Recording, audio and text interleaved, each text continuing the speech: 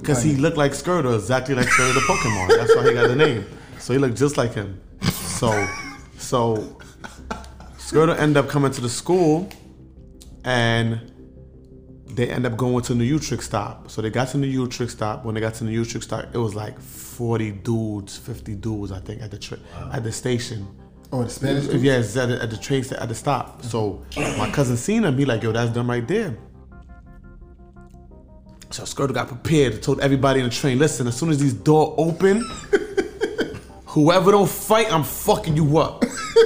So they was outnumbered? They was outnumbered. They was totally outnumbered. But Skirtle was a beast. He had the knife on him. I don't even really want to. Well, he's dead now, so I can't incriminate him. Rest in peace. But he had the knife on him that day. So he said, "Yo, listen. As soon as this door, everybody's fighting. I don't care if you a female. If you in this, you fighting. I don't care who you with." So as soon as the train doors open,